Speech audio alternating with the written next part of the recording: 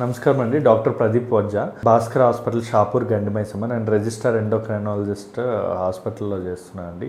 ఈరోజు మనకి ఒక సైలెంట్ కిల్లర్ గురించి మాట్లాడుకుందాం. దాన్నే మనం రక్తపోటు అంటాం. రక్తపోటు అంటే బీపీ, హైపర్ టెన్షన్ అని చాలా పేర్లు ఉన్నాయి. సో ఈరోజు మనం అతిగా రక్తపోటు అసలు ఎంత ఉండాలి, ఎంతకంటే ఎక్కువ ఉంటే మనకి ప్రాబ్లం అవుతుంది, అసలు ఎందుకు వస్తుంది, ఇవన్నీ కూడా మనం డిస్కస్ చేద్దాం ఈరోజు.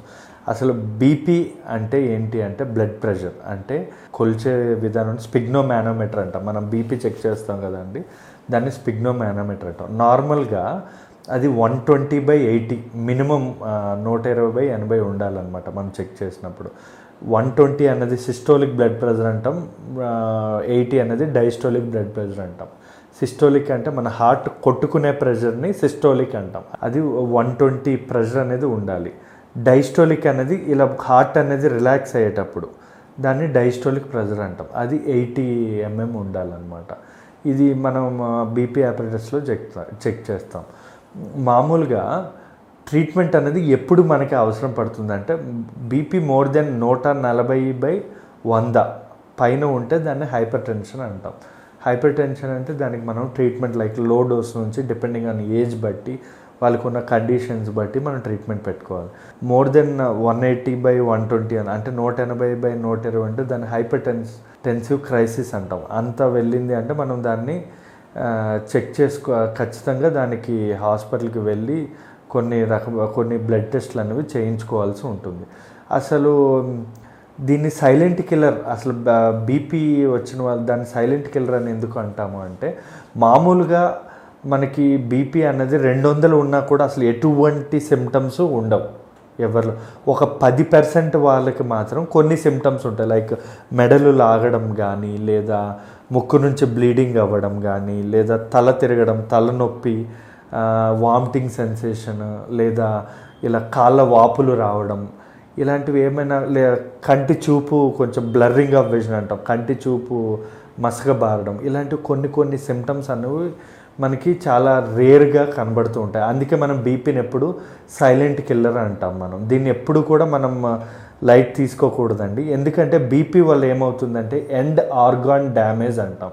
ఇది లాస్ట్ స్టేజ్లో తెలియడం వల్ల ఏదో ఒక డ్యామేజ్ అయిపోయినప్పుడే చాలామందికి బయటపడుతూ ఉంటుంది. సో మనం రెగ్యులర్గా బీపీ చెకప్, ఏ హాస్పిటల్కి వెళ్ళినా మీకు బీపీ అనేది ఫ్రీగా చూస్తారు. సో వెళ్ళి అప్పుడప్పుడు మనం ఎక్కువగా లావుగా ఉన్నా, లేదా మీకు ఏమైనా కొన్ని సిమ్టమ్స్ కనబడినా వెళ్ళి చెక్ చేయించుకోవడం అన్నది మంచిది. అసలు బీపీ ఎలా చెక్ చేసుకోవాలి అంటే, మనం హాస్పిటల్కి ఫాస్ట్గా వస్తూ ఉంటాం అన్నమాట.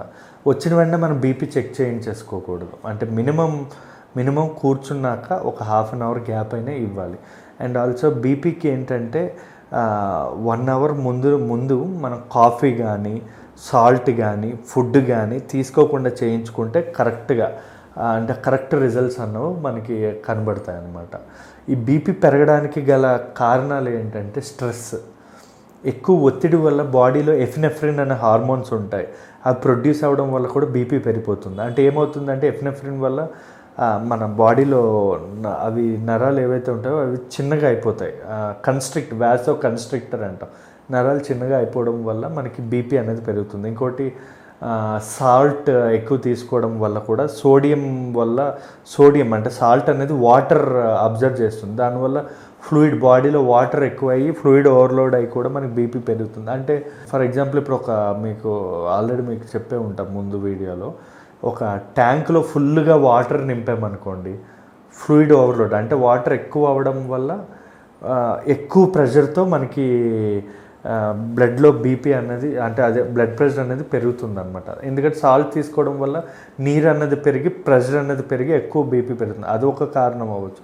లేదా వాసో కన్స్ట్రిక్షన్, ఇప్పుడు ఎపినెఫ్రిన్ స్ట్రెస్ వల్ల ఏంటంటే నరాలు అంటే చిన్నగా అయిపోవడం వల్ల, ఎపినెఫ్రిన్ వల్ల చిన్నగా అయిపోవడం వల్ల కూడా బీపీ పెరుగుతుంది. అంటే ఏమవుతుంది, ఇప్పుడు పైప్ మనం నొక్కామనుకోండి, స్పీడ్గా మనకు వాటర్ ఎలా పోతుందో అలా మన రక్తనాళాల్లో కూడా బ్లడ్ ప్రెషర్ అనేది పెరిగిపోతుంది. ఇంకోటి మనం పొటాషియం అనేది మన బాడీలో తక్కువ ఉండడం వల్ల కూడా మనకి బీపీ పెరుగుతుంది. పొటాషియం చేసే పని ఏంటంటే వాసో డైలేటర్ అంటాం. అంటే వెజిల్స్ని డైలేట్ చేస్తుంది, అంటే లావ్ చేస్తుంది. దానివల్ల కూడా బీపీ ప్రెషర్ అనేది తగ్గుతుంది కదా. సో అందుకు మనం పొటాషియం ఎక్కువ ఉండే ఫుడ్స్ తీసుకోవాలి. ఇంకోటి ఆల్కహాల్ కానీ సిగరెట్ స్మోకింగ్ వల్ల కూడా బీపీ అనేది చాలా మటుకు పెరిగే అవకాశం ఉంటుంది అనమాట. సో ఇవన్నీ మనం కంట్రోల్ చేసుకోగలిగితే బీపీ ఖచ్చితంగా కంట్రోల్ అవుతుంది. డైట్, ఎక్సర్సైజ్ వల్ల కూడా మనకి బీపీ అనేది తగ్గే అవకాశం ఉంటుందండి. బీపీ అనేది రావడానికి గల కారణాలు, రిస్క్ ఫ్యాక్టర్స్ ఏంటి అంటే అన్నిట్లో చెప్పేది స్మోకింగ్, డ్రింకింగ్.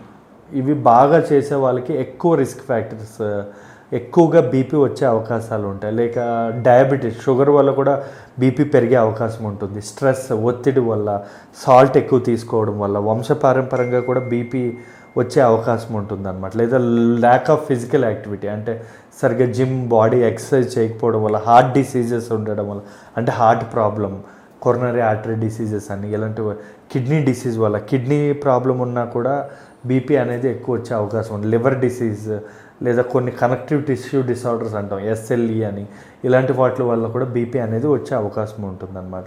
దీనికి మనం రాకుండా ఏం చేస్తాం? Treatment. First lifestyle modification అనేది ఇంపార్టెంట్.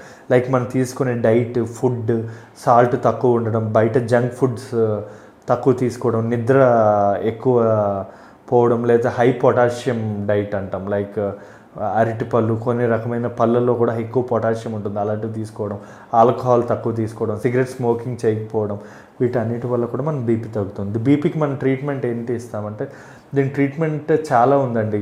మనం ఎప్పుడు డాక్టర్స్ దగ్గరికి వెళ్తుంటాం, వాళ్ళు ఏదో ఒక బీపీ అంటే బీపీ ట్యాబ్లెట్ పెడతారు, అలా పెట్టకూడదు. బీపీకి ట్రీట్మెంట్ అనేది ఏజ్ బట్టి పెట్టుకోవాలి.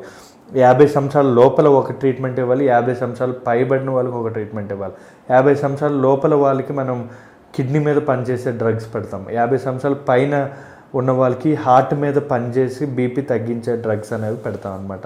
మనకి ఎక్కువ ACE inhibitors, ARDs, calcium channel blockers, diuretics, beta blockers అని చెప్పి చాలా ట్యాబ్లెట్స్ ఉంటాయి. లైక్ ఫర్ ఎగ్జాంపుల్ 50 years లోపల అనుకోండి టెల్మిసాట్ అని పెడతాం. 50 years పైన పడిన వాళ్ళకి ఆమ్లోడెపిన్ పెడతాం, అంటే అది కాల్షియం ఛానల్ బ్లాకర్స్ అనమాట. ఇంకా హై డోస్ అంటే లాసిక్స్, అంటే డయూటిక్స్, అంటే వాటర్ తగ్గించేవి ఉంటాయి. ఇలా మనం అన్ని కాంబినేషన్లో మనం బీపీకి అనేవి మనం పెట్టుకోవాల్సి ఉంటుంది. థ్యాంక్ యూ అండి.